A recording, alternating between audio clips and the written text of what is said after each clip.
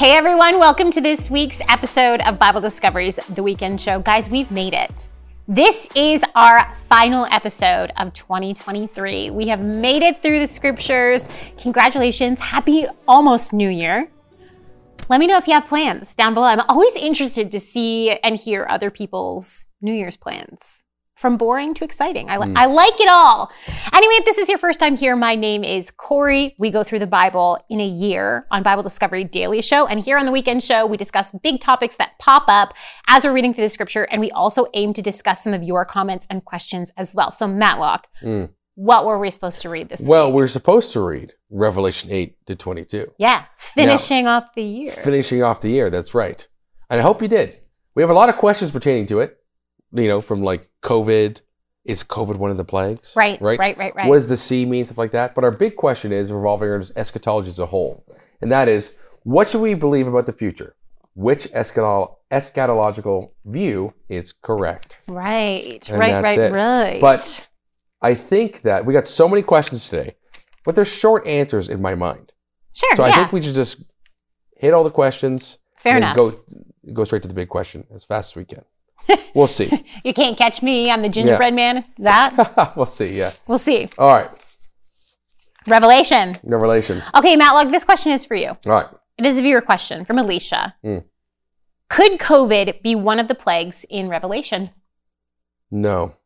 Next question. But to be fair, while we were in the beginning of COVID, I think this was a more pertinent question, right? It was. Because no one was really sure what it was. It was really nebulous. All the governments were really reacting large and in charge. Right. So I think here's the reason why I think this question is still pertinent. Is because everyone at the time was saying that it was. Some people were. Yeah, right. Sorry, you're right. Some people were saying that COVID, it's in Revelation, it's here, right? Yeah. And they're telling people about it, and then the numbers come out, and he's like, actually, it really that wasn't that much worse than the flu, and all these things come out that kind of debunk that idea that it was one of the plagues of Revelation. Yeah, it definitely does not. You know what? That's the benefit of time. Yes. Whenever you're in a situation where you think something perfectly aligns with biblical prophecy, you have to hold that tension where you're like, okay, maybe we'll wait and see how this plays out, because there has to be, like, time will tell all tales. Right. You know, as time goes on, you'll be able to look and evaluate, okay, yes, this could be it. Right. Or no, because the way that COVID was forecasted at the beginning sounded like it could be very devastating. Yes. And then as we moved more through it, we're like, okay, it does not line up. Yes. With No, I any of these totally agree with you. I think the key thing to remember there is tension. People don't like having tension at all. They don't We just want to know. We just want to know now. And but it's like, no, so much of the Bible, so much of it is living in tension and how to work through that tension and how to live despite, right? Whether that's a tension of knowledge, about theological knowledge, or it's a tension of, you know, in this case, it's eschatology. Yeah. Right? You know, how do these things work? And then eventually, like we saw with Christ, with his first coming, there was a whole bunch of things that made sense now. That people had no clue what it meant with Christ's first coming. Yeah. There's all this tension and debate about what it meant. All of a sudden Christ comes and everyone's like, look, it makes sense of all these scriptures here. Yeah. So then scripture is fulfilled, which, you know, at the time of the Second Temple period, they had no clue. Yeah. So it's like, but now that, you know, hindsight's 2020, now that we see that those are fulfilled by Christ, it makes it easier to see what's to come, if that makes sense. Yes, definitely. And you know what? We can bear those tensions. Right. Because we can bear the uncertainty because we do have a certainty. We have quite a few certainties, right? When you're going through times of turmoil, like it's a common Christian saying and biblical saying, because it's true, where God is on the throne still. No matter what you're going through, God is on the throne. God is sovereign. Nothing surprises him. Nothing can separate you or I from the love of Christ. Nothing can. So those things, that hope that anchors our soul, that firm foundation that we have, can weather us and see us through a lot of uncertainty and a lot of storms. So I just wanted to add that encouragement in there. Corey, let me ask you another question related to this. Yeah. It's from Kevin. Can Revelation 13, 16 to 17 refer to the universal mandate of the vaccine? 13, 16 to 17. Right. Now, to spice this up, because I know, can this refer to a universal mandate of a vaccine? So I know this is applied to the vaccine that was coming out. during COVID. Right. But to make it more broad on this side of things, can it refer to a universal mandate of a vaccine? Right. So verse 16 says, verse 16 to 17 says, also it causes all, both small and great, both rich and poor, both free and slave, to be marked on the right hand or the forehead, so that none can buy or sell unless he has the mark, that is the name of the beast and the number of its name. Now,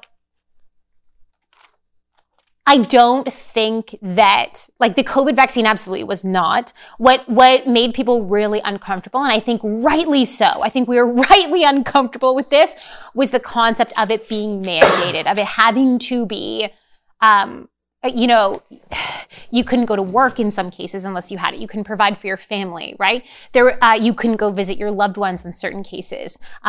Now, luckily, where we were in Canada, there was legal ways around this, but it still was wild. It was a wild time.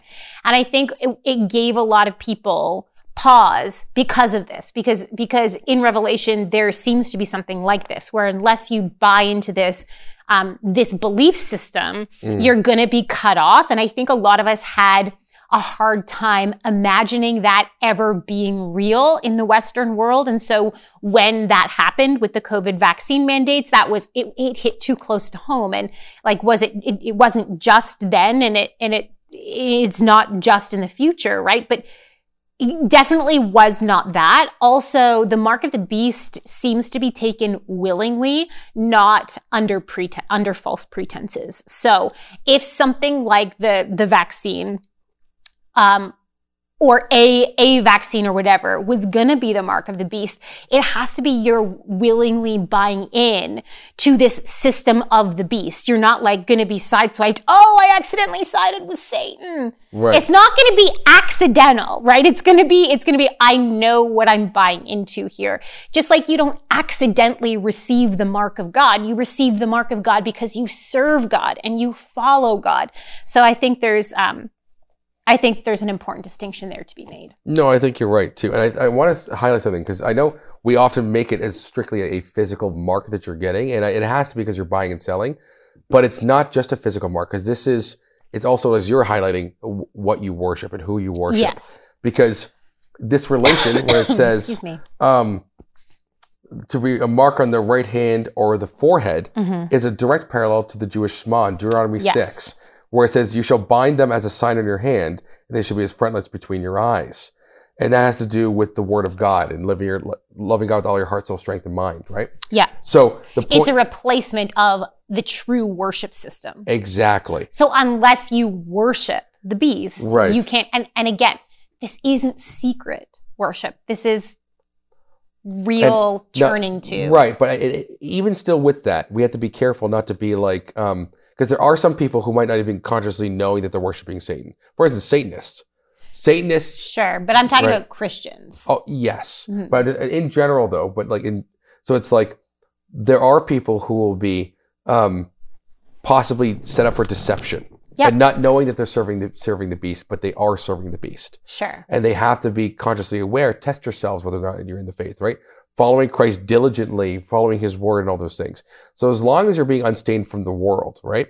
I think that you're going to be okay. But if you're like involved in the world and doing all the worldly stuff, it might be more difficult to discern whether or not it's Satan or not. Mm-hmm. I think that's the scary part. So don't be a weak Christian, be a full, strong Christian, and then this won't really even apply to you, if that makes sense. It won't be a big stumbling block for you if it were to come in our lifetime.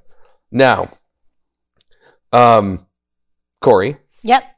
This question, if you want to ask me this question, I'll deal with the next one, which is related to, because it's the next one. It's Revelation 13:18. You want me to ask you that one? Yeah, ask me this one.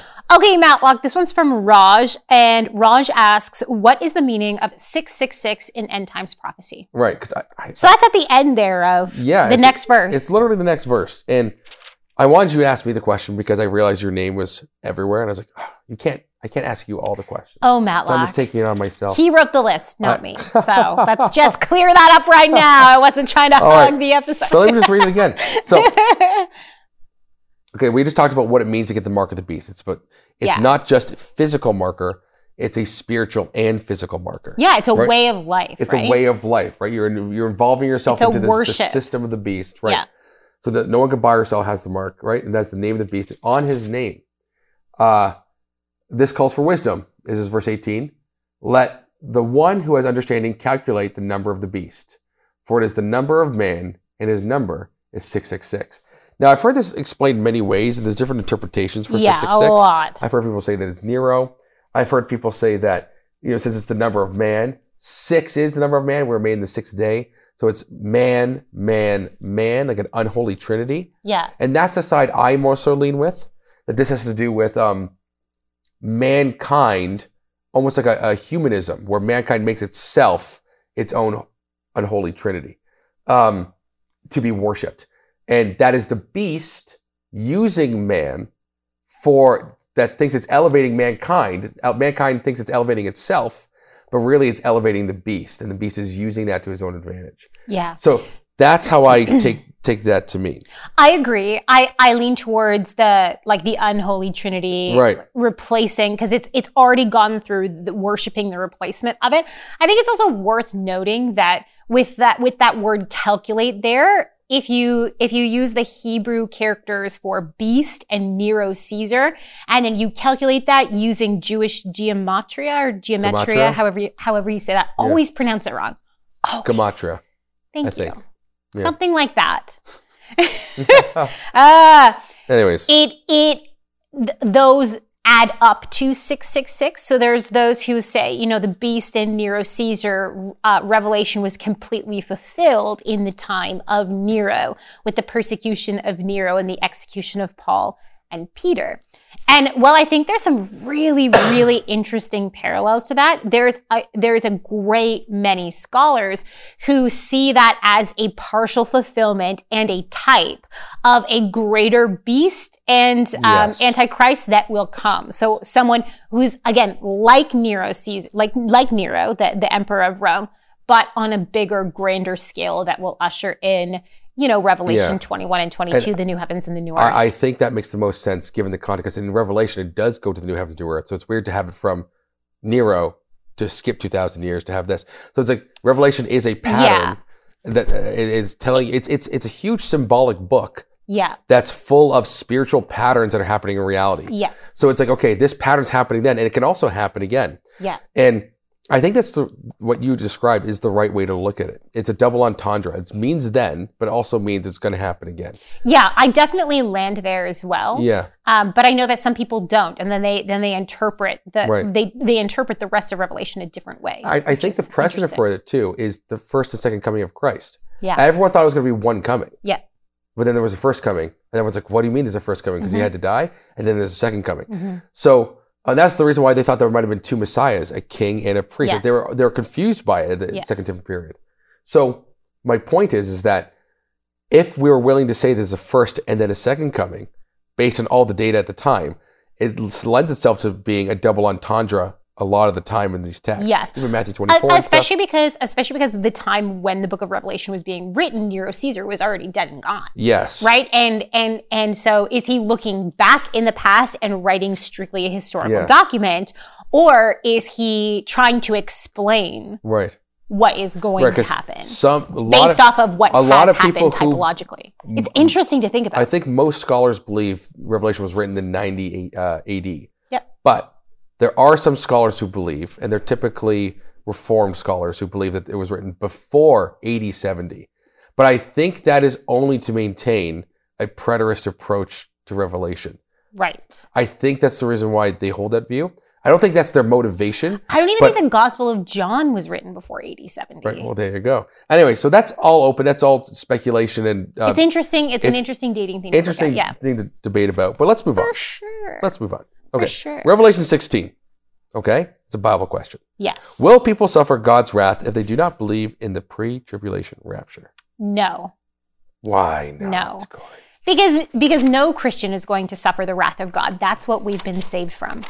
Right? So there's this weird conflation that happens in dispensational theology, and I'm not trying to throw dispensational theology under the boat or under the bus. Out of the boat? Under the bus. I'm mixing metaphors. I'm not trying to throw them under the bus here. But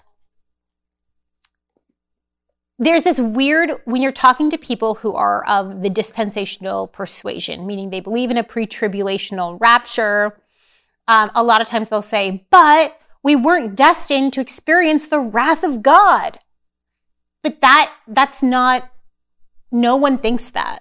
Like, that's not what the Bible teaches. The Bible does not teach that God is storing up wrath for anyone who doesn't believe in a certain event that may or may not happen based on scripture, right? Like the timing of that event. Right. We all believe in a rapture and that we believe that Jesus is coming back and we'll meet Jesus. New heavens, new earth, and all that stuff. Yeah, we all believe, all Christians believe that. Right. All Christians believe that. So we all believe in a rapture. It's just the timing of the rapture and we all believe Christ is coming back and that we're going to meet him, okay? That's what I mean by that.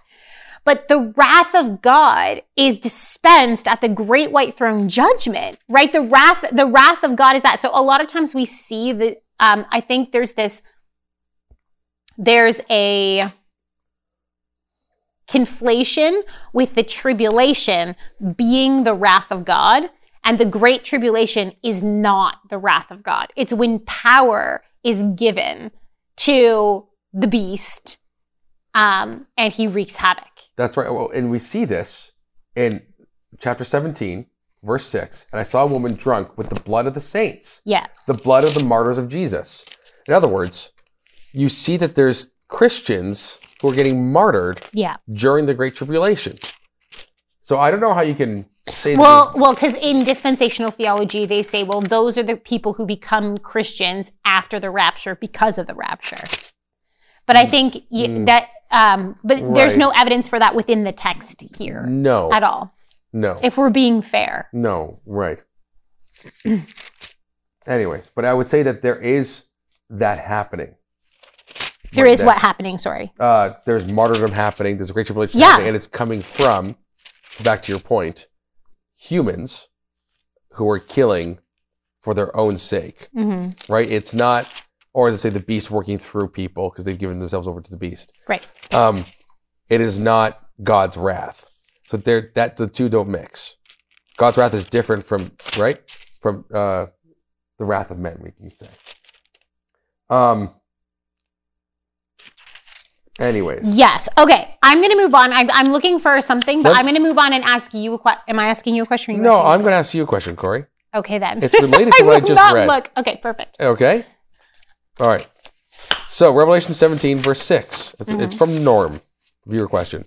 When the scripture says drunken on the blood of the saints in Revelation 17:6 as an identifying marker for Babylon the Great, does the number of aborted unborn in America qualify as her getting drunk in the blood of the saints versus the actual martyring of the living elect? Could you share what you believe that scripture says? Yes. Share with me, he meant to say. Yes. Okay. I'm grabbing it here. That's good. All right.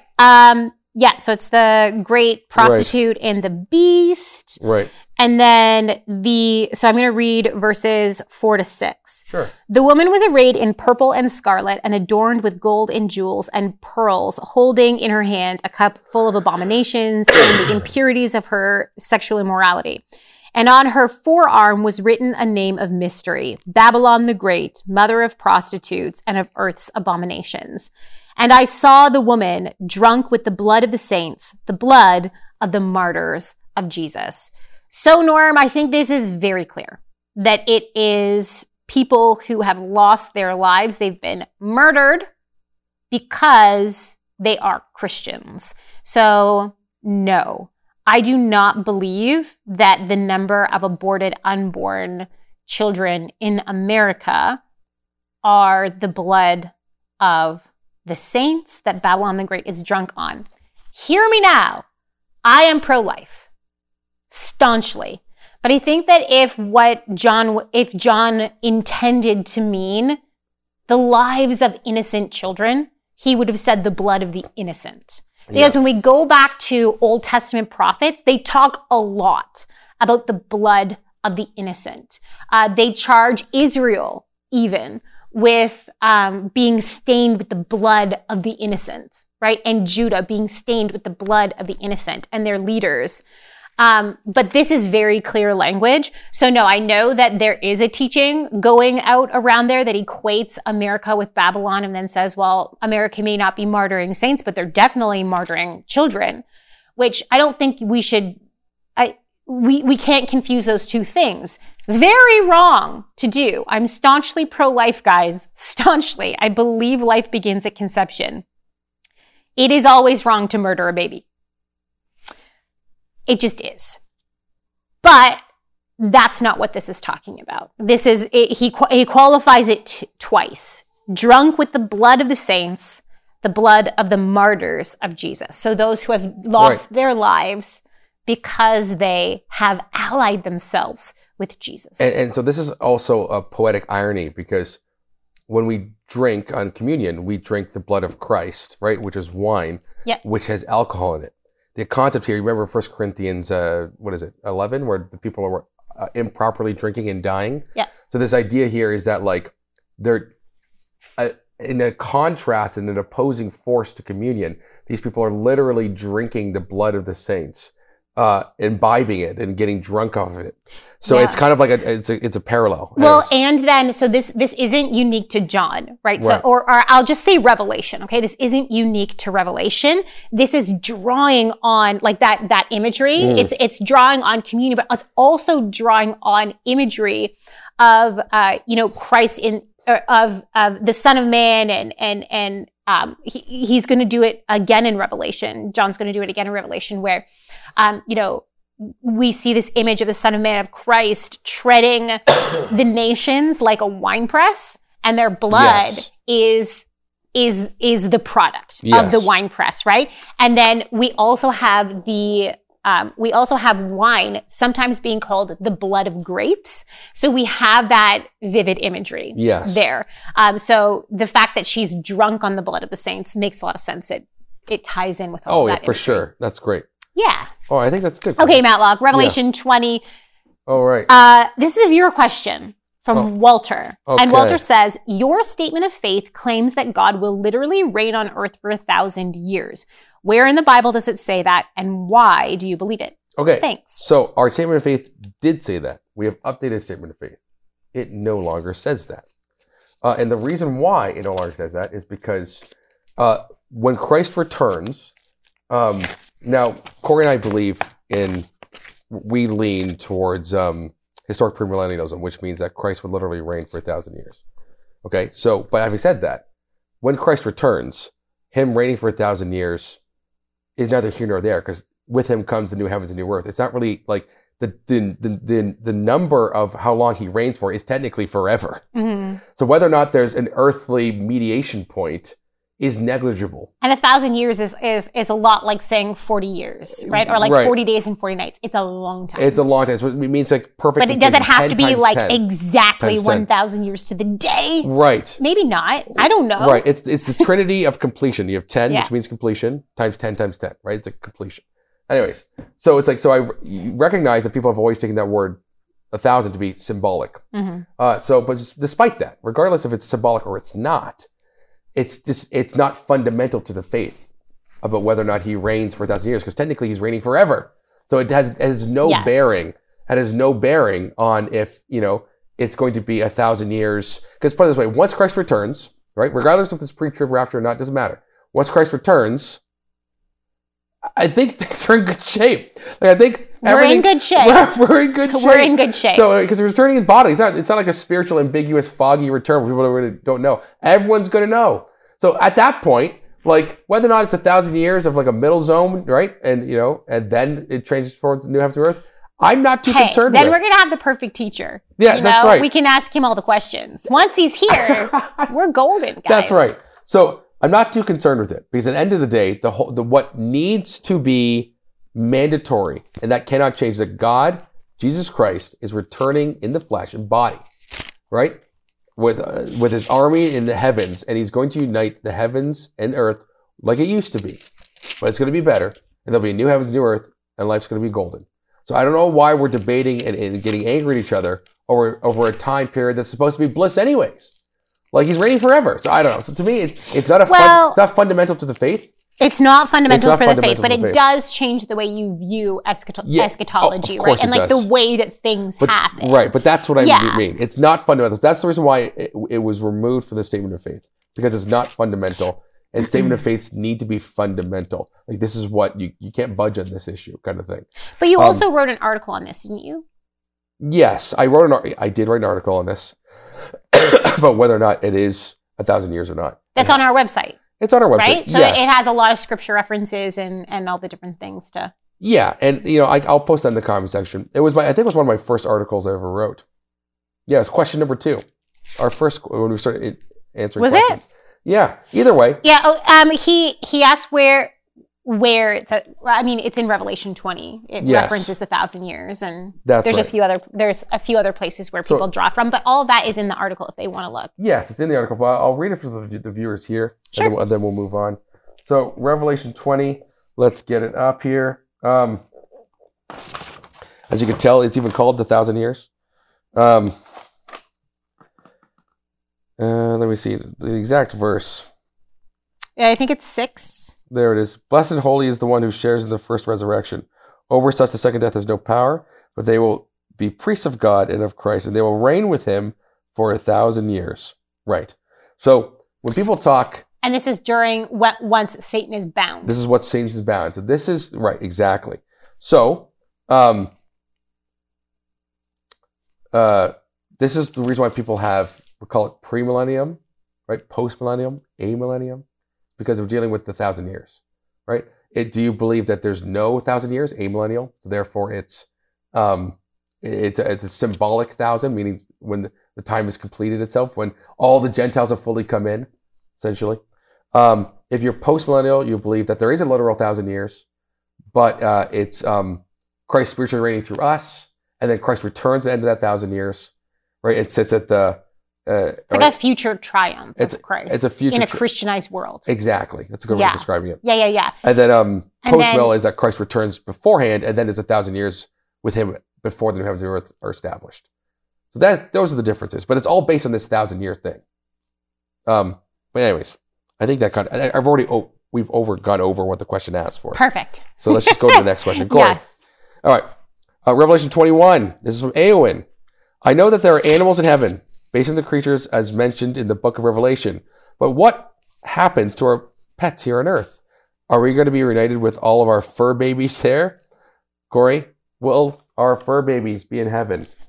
We need a yes and no answer. There's no maybes. There's no, it depends. I don't know. Okay, well, I'm sorry, Matlock. I don't know. I'm sorry, Eowyn. I don't know. That's fair. I don't know. We know there's animals in heaven. We know there's going to be a new heavens and a new earth. We know that there's a resurrection from the dead. Does that include the actual same animals here? I don't know. A lot of people like to point to the Noahic covenant, the covenant with Noah, where God talks about him requiring, giving a judgment to animals who take human blood. So some people look at that and they're like, that's really interesting. That might mean that animals are a part of the resurrection. It's possible. It could also mean that God will judge them in the here and now. I don't know. I think there are animals. I just don't know the full context about specifically fur babies and how that works. Possibly, I'd like to think so. I'd like to think so. But I don't know. Yeah. I don't know. The word soul in Hebrew, animals are said to have a soul. So nefesh, okay? So they have a soul. How that works. Yeah, life that's different than plant life. Yeah. Yes. How that works, I don't know. Okay? I don't know either. Don't know. I wish I had solid answers for you, but I do not. Look, God is good, God is just. And whatever it is, when we're at that stage in we're going to be okay with it. We're going to be good with that if God chooses. So yes, I think we're okay. It is really interesting too. If you think about the way things were in Eden, where we had the responsibility over animals and we were supposed to take dominion and keep evil away from them. So then that question, in the new heavens and the new earth, is that still a part of the new heavens and the new earth, or is there a different system? Interesting things to think about, but we can't say with a definite yes or no, unfortunately. Right. Let's move on, Corey. Yeah, let's move on. Okay, Matlock. All right, Linda. From Revelation chapter 21.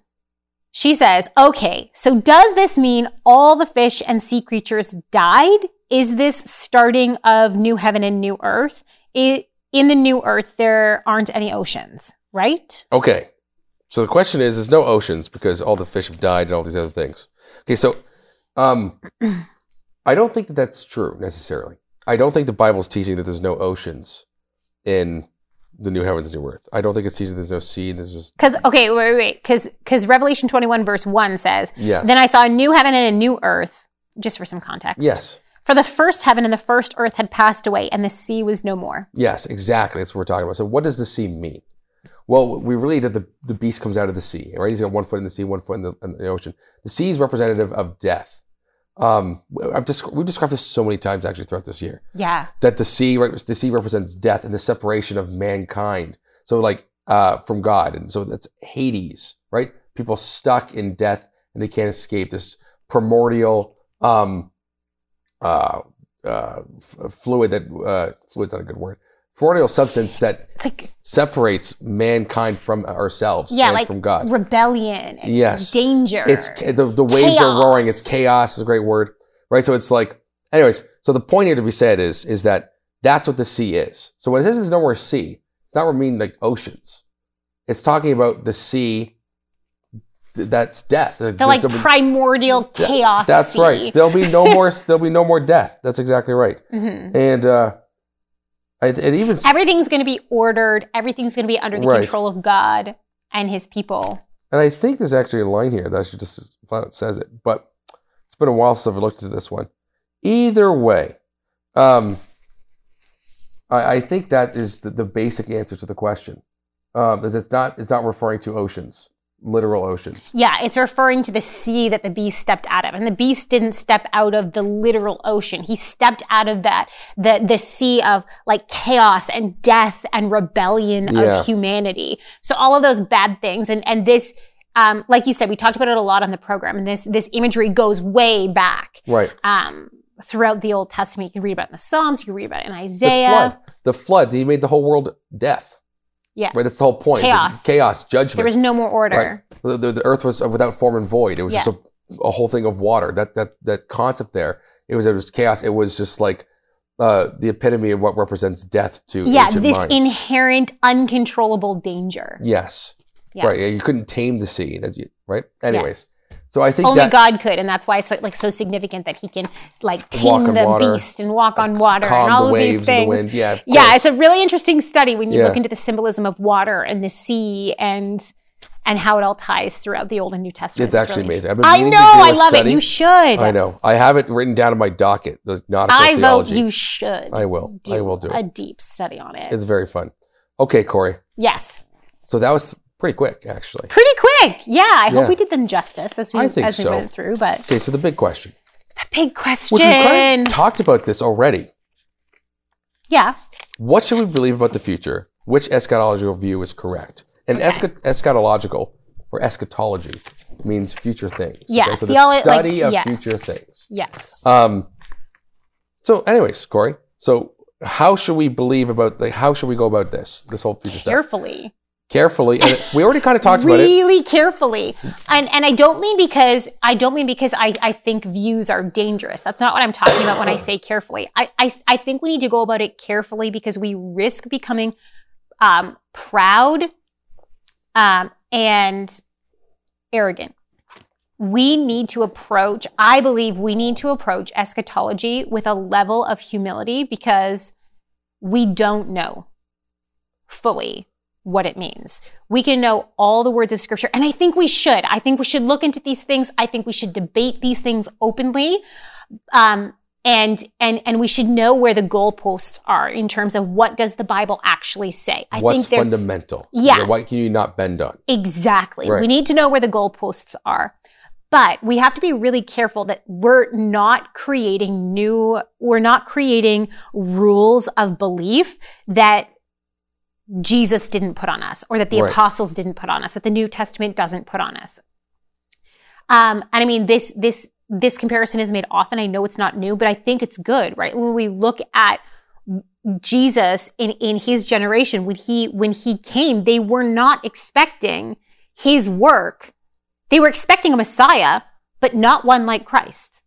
Right. They expected Christ to do other things. I mean, look at John 6. After he provides the manna, what do? They want to take him by force and make him king, right? Because they found themselves in a very similar situation to that when they were enslaved in Egypt, right? They saw themselves as slaves to Rome, even though they had more rights than the slaves in Egypt did. And then God has this prophet Moses come along and rescue them and split the water and provide manna in the wilderness. And now all of a sudden, here comes this prophet. And he gives them bread in the wilderness and walks on water. Greater than Moses, right? Greater than Elijah in 2 Kings 4, I think, who also multiplied barley bread. And they wanted something very specific, but most of them rejected Jesus because he was like, that's not what I'm here for. It's written of me in the prophets, but you've misunderstood them. Right? So we are not above misunderstanding the Bible. So we have to approach this with a lot of humility. Another thing that pastors often bring up that I think is a really good corrective is that every time we've thought that Christ was returning or the Antichrist was here, we've been wrong. That doesn't mean that Christ isn't going to come and that one of these times we're going to be right and it is the Antichrist, because one of these times Christ is going to return, right? Eventually it's going to happen. But it should be very humbling to us where great men and women of God can be wrong. And therefore we can be wrong. We have to be really careful because we've seen so much division happen over your view on the end times. Where people like anathematizing you or saying like, you're not really a Christian brother or sister because you don't believe this. Whoa. Your salvation isn't dependent on when or how you think Christ is returning. Your salvation is on who you believe Christ to be. And if you're following him with your life. Right? Yeah. It's not about like the details. It's like, okay, we know Christ is returning. That's the point. But it's like, that's in God's hands. What did Christ say? I don't even know the day of the hour. So it's like, so what are we doing here? This is also something that for some reason, and I think it's because it makes people feel like the Bible is present and now for them. That people can become really obsessed with Revelation and Daniel and Ezekiel and eschatology in general, right? People can become really unhealthily obsessed with this.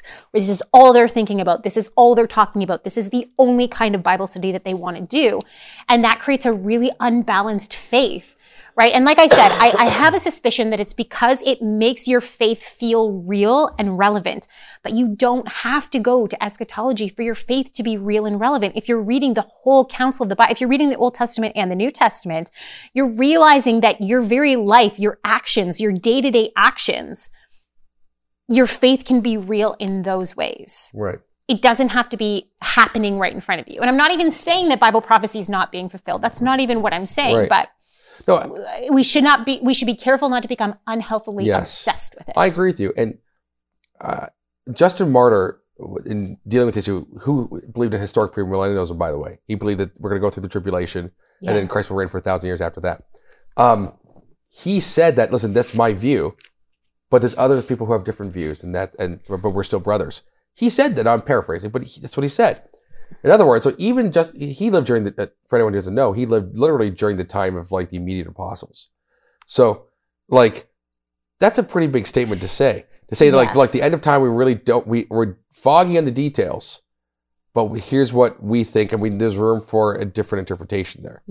Right. And you know what's going to get you through the end times, regardless of what it ends up being, is having a solid faith. Is knowing the scripture, not just the end bits, but all the bits. You know, and you're not going to be deceived if you know the bits. If you know all of it and you're working your salvation out with God, where you're praying and you're letting God deal with you, then you're not going to be deceived, and it's going to be okay. I think there's a danger too in just believing in something that's not necessarily true. As if it is true. In other words, it's okay to believe in something like, I believe this might be true, because you're saying, you're giving it an edge of doubt in your belief. That's different. What we're saying is, if you believe there's something that could be true, is true, Mm-hmm. that can be dangerous Mm-hmm. because there's different views on the table and God has not revealed to us what is actually true. Yeah. Therefore, you can't say, I believe this is true because God has not made that established that it is true.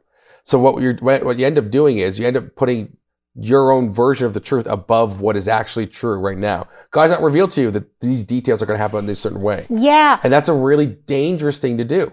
Okay, so I also, that reminded me, I also read, and I wish I could remember where, because I've read a few books on like the different options and teachings when it comes to eschatology. Right.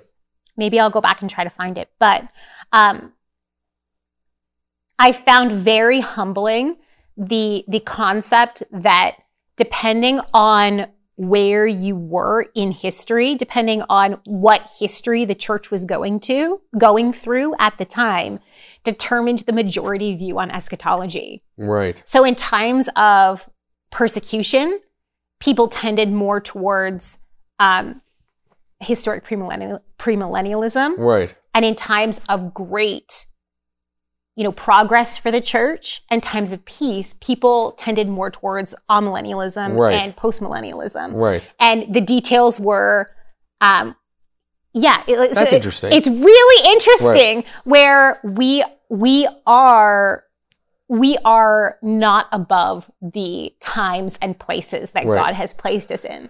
Right. Right. And that should be a humbling factor as well, that our culture and what we're going through, and there's lots of mini cultures within our big culture as well, right? So your personality even can impact the way that you're understanding or you're believing about the end times or what you're hoping for the end times. Mm-hmm. So there's a lot of things that go in there that we just got to be humble and carefully approach it, where, there is a truth. Christ is coming back, and it's going to happen in the way that he wants it to happen. That's right, yeah. God is on the throne. God is sovereign. It's going to happen. And we can talk about the details. Right. We can debate about the details. And I think that's healthy as long as we don't hate each other because we believe different things about it. And that's what I'm saying. So I think there's a danger in saying, I believe this to be true when it's not necessarily true. Yeah. Because what God has established to be true, or for us to know is true, that needs to be cherished, right? It needs to be holy. That needs to be distinct from things that we think is true. That's so clear. Even Paul says that when he gives concessions versus commands, this is the Lord, not I, or this is I, not the Lord. He makes it very clear when there's a difference between the two. So I think it's like, for me, it's like, okay, what's the function of belief? This gets a little bit deeper. Maybe we don't have to go down this route, but this is for me. Before the fall, what's the function of belief?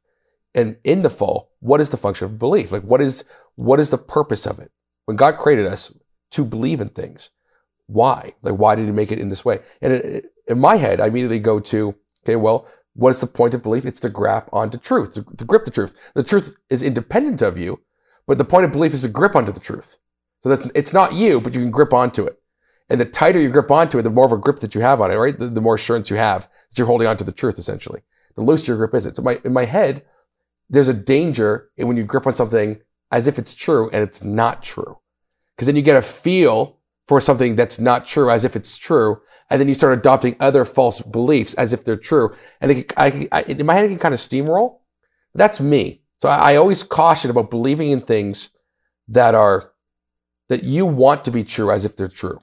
I think that's obvious. Mm-hmm. But at the same time, believe, like you read the early creeds, like they were very clear, like they did not go too far, not go too less. We believe the Holy Spirit, right? God the Father, God the Son, God the Holy Spirit, that Christ will return in body and judge the world. Mm-hmm. We all believe these things. Mm-hmm. So it's like, but when we start getting down to like, if you don't believe that Christ is reigning for 1,000 years on earth before the new heavens and earth come, therefore you're condemned, or therefore you're not truly a Christian, therefore, right? It's like, well, you're going too far. You're a lesser Christian because you're misinterpreting the Bible. That's right. Like you've missed something really fundamental because you're now placing your own views as God. Yeah. As if God said that specific. It's like, well, hold on here. Like, let's be very careful. They're not rejecting the core essentials of the faith. And a lot of these debates come down to that. What is the core essentials of the faith? Mm-hmm. And how we make sure that we maintain that and not deviate from the core essentials by creating our own new core essentials, adding on to it. Yeah. Well, and that's how we hypothetically keep unity in the body of Christ. That's exactly right? how we do it. That we all have our core beliefs about Christ solid. That's right. And then we can talk about everything else. So Corey, now with that talk, which view is technically right? My view, of course. Yeah. Of course, my view, guys. Yeah, it's me. Yeah. I know who I'm going to ask though when I get there. Yeah. There you go. Just saying. There you go. All right. Just saying. What do you guys think? Where are you leaning? Are you like a diehard dispensationalist or a diehard postmillennialist, or like, do you hate this discussion that we just had, or do you love it? Let us know. Also, if you have any ideas or questions that you want us to tackle next year, moving forward, let us know down in the comment section below. And until next week and next year, happy reading and happy studying. Thank you so much for watching. We want to keep producing high-quality biblical content, but we can't do it without your support. If you feel called to support us, please click the link in the description under Donate. Your support really means a lot to us.